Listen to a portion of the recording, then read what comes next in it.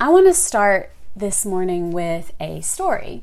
So we're in crazy times right now, right? And as crazy as things are, I know that a lot of us have found a new normal, or we're trying to find one anyway.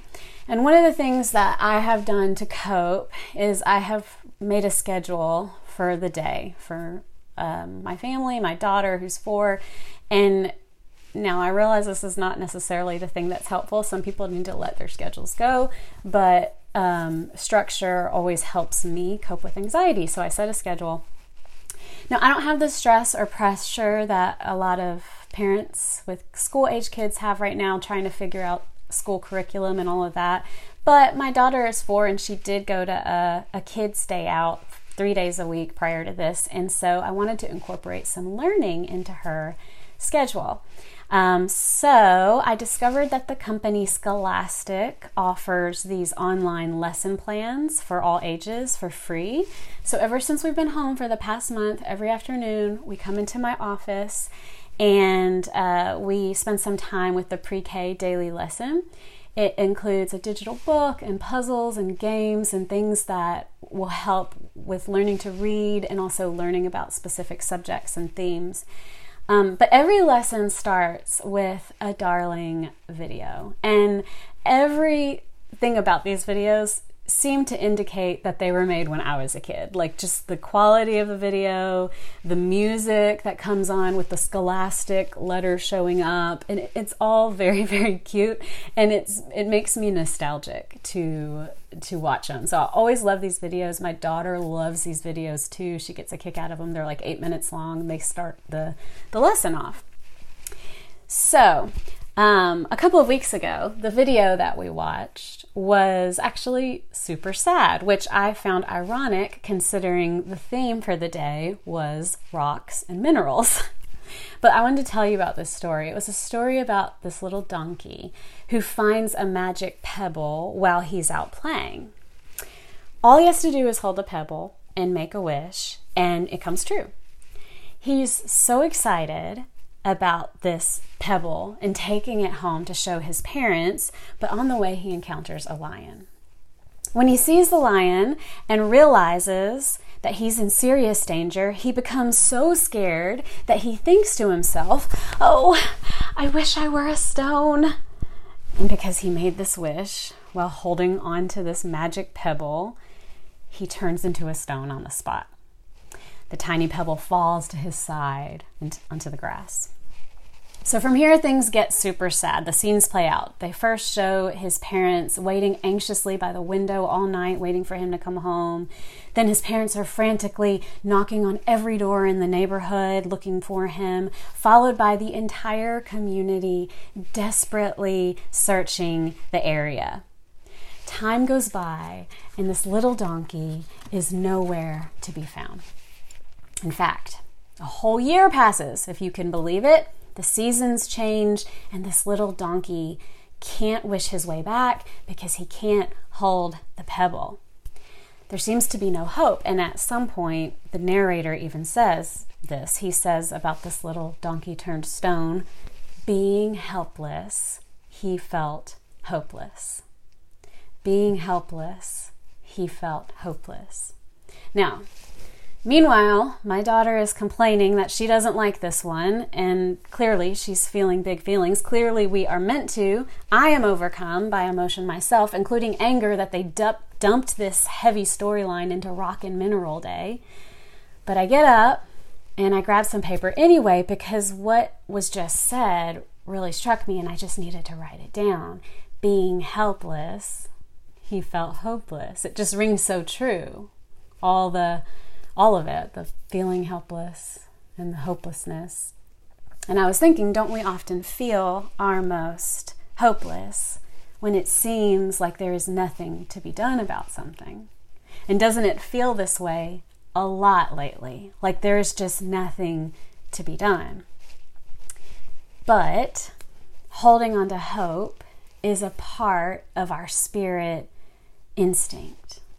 And so we are compelled, even amidst our fear, and even amidst our grief, and even amidst our stress, we're compelled to act, to refuse to be helpless and to play our part in the work of our world. And I see the evidence all around me.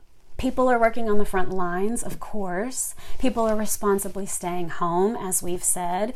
People are donating resources and money and getting groceries for each other. I know a gal who lives in New York City, and she has spent every single day of this quarantine, every single day making mask after mask after mask, gathering all the fabric she can find from anybody she knows, sitting at her sewing machine, making masks for a local nonprofit to distribute to medical workers. And then there's Paul who's watching from our little community, who's volunteering most of his days at the Round Rock Area Serving Center.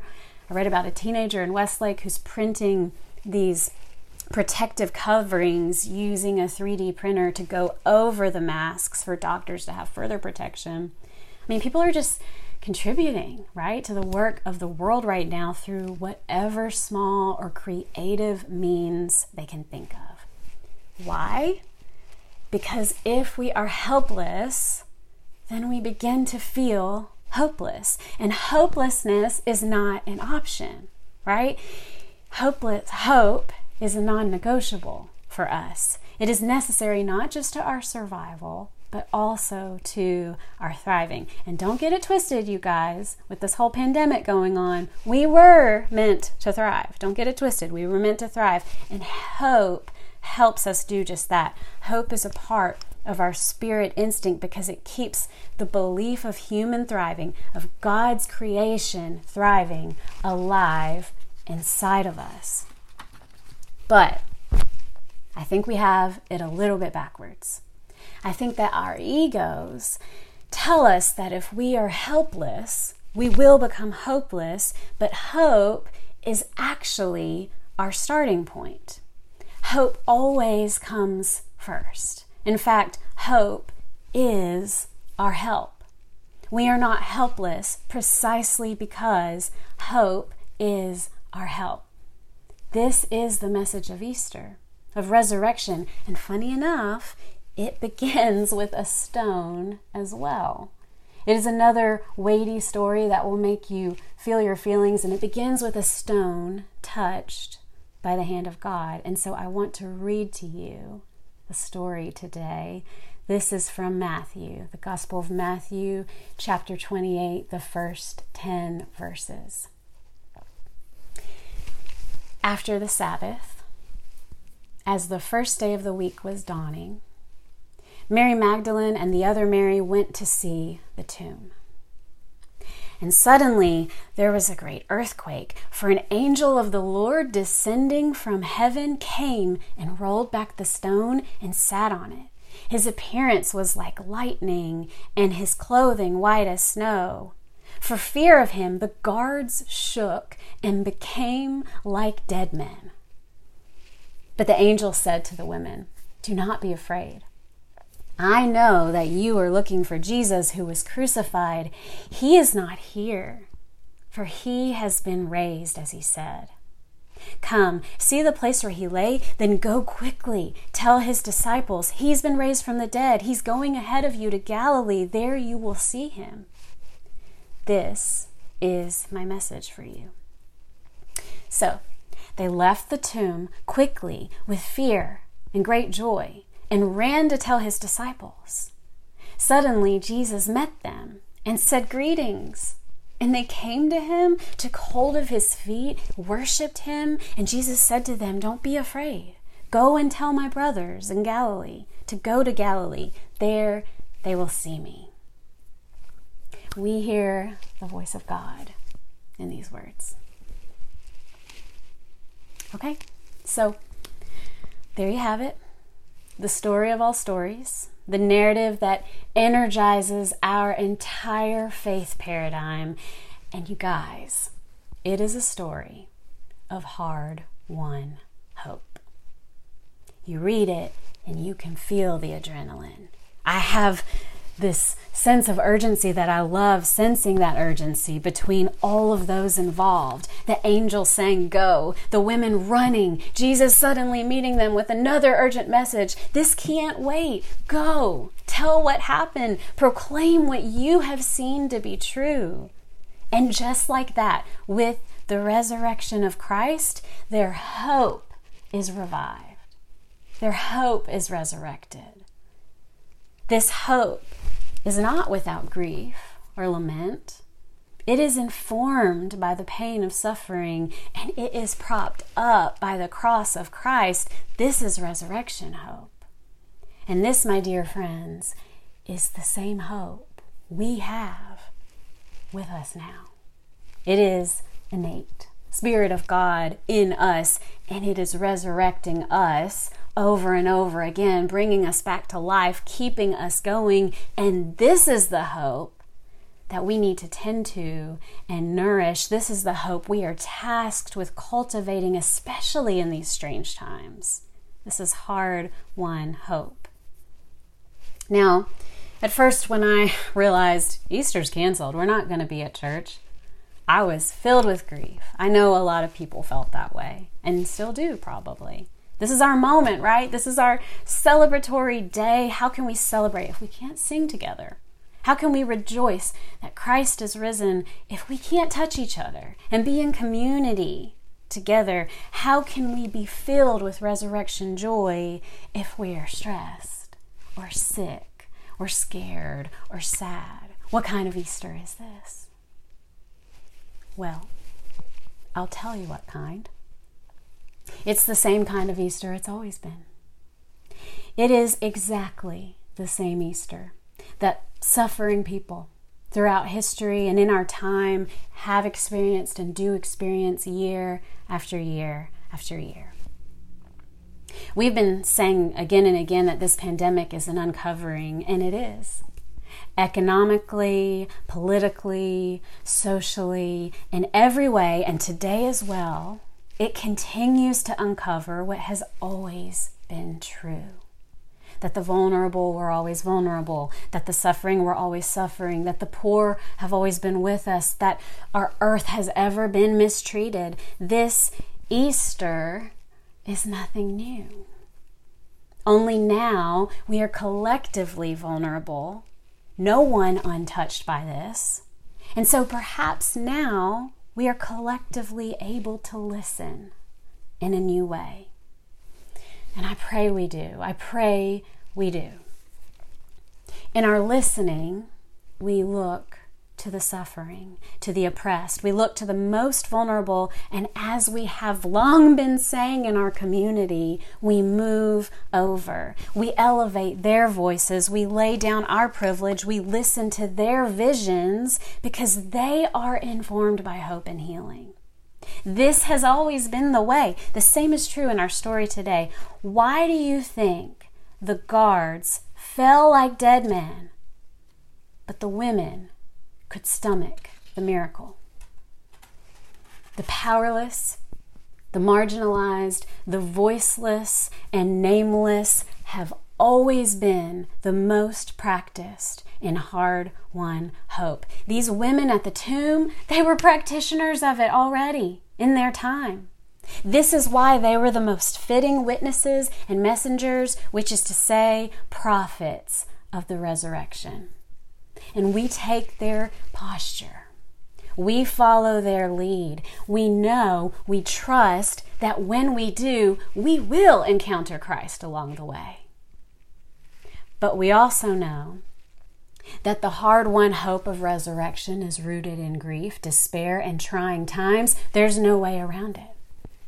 Its foundation includes death by way of brutal systemic violence, revealing to us the absolute worst of humanity, the absolute worst of ourselves in one fell swoop. This This resurrection hope isn't for the faint of heart. It's not a warm and fuzzy, pastel-colored Easter bunny hope. It's a sweat on your brow, dirt in your nails, mingled with fear and uncertainty kind of hope. This is entrenched in the here and now, facing the future and running toward it like those Marys did, armed with liberation type of hope. This is hard-won hope. And praise God that this is the hope we are given, because anything less wouldn't do the job right now, guys, right? It would not do the job in a time like this. So, going back to where we started, do you wonder what happened in that story I told you about the donkeys? Well, time passed. Season after season, and the donkey woke less and less, succumbing to his fate as a stone. Meanwhile, his parents grieved, reminded of him at every turn, and yet hope is not negotiable. We simply must have it. Our spirit instinct demands hope from us, even in the worst of times. And so, that little donkey couple went on a picnic. Despite their circumstances, they did the hard work of living anyway. And do you know that they found the perfect stone off a lovely path surrounded by spring flowers, and they set up their umbrella in the ground next to the stone, and they placed their picnic blanket over the large stone like it was a table, and they began setting out their simple meal. And the dad, in pulling things out of the basket, noticed a small pebble lying next to the stone. He picked it up and inspected it, examined it, and concluded our son would have loved this pebble for his rock collection. And he set it on the stone.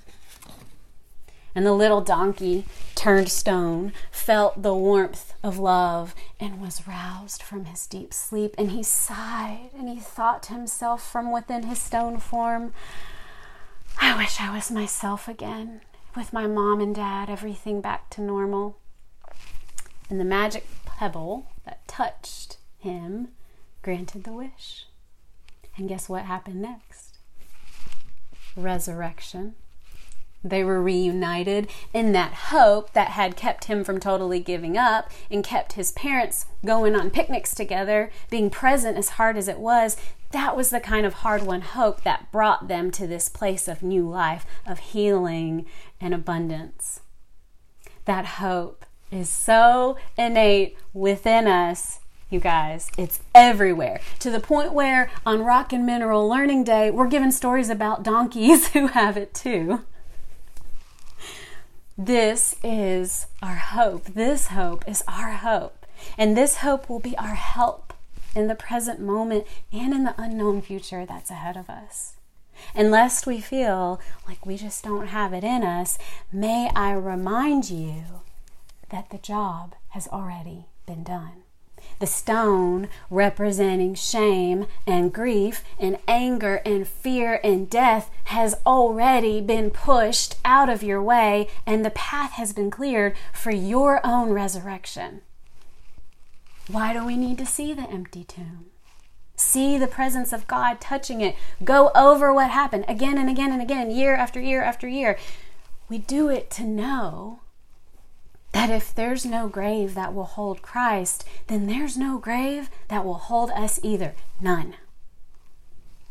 So, I'm wrapping this up, and I want you to know that I begged Fran to sing the song that she's going to sing after this video. She's going to jump on, she's going to sing a couple songs. The one she sings first, I begged her to sing, because I love it. I love the words. The song is called Ain't No Grave. I think it's by Bethel Music, and I've been listening to it all week, and I hope that we sing it every year together for the rest of the time after this. But my favorite part of the song is a sort of mantra that's sung toward the end, and I want to invite you to claim it as your own today. It is this: if you walked out of the grave, I'm walking too. Talking to God, right? Say it with me. If you walked out of the grave, God, I'm walking too. But really, seriously, this is what it means to me. First and foremost, to follow the way of Christ. walking out of our own graves of helplessness and being rebirthed into hope. It is hard-won hope because it must be cultivated, and that takes work. But we were made to do this work. So, my simple benediction for you: may our resurrection work start, or perhaps continue, now. And may our hard-won hope be our reward. Amen.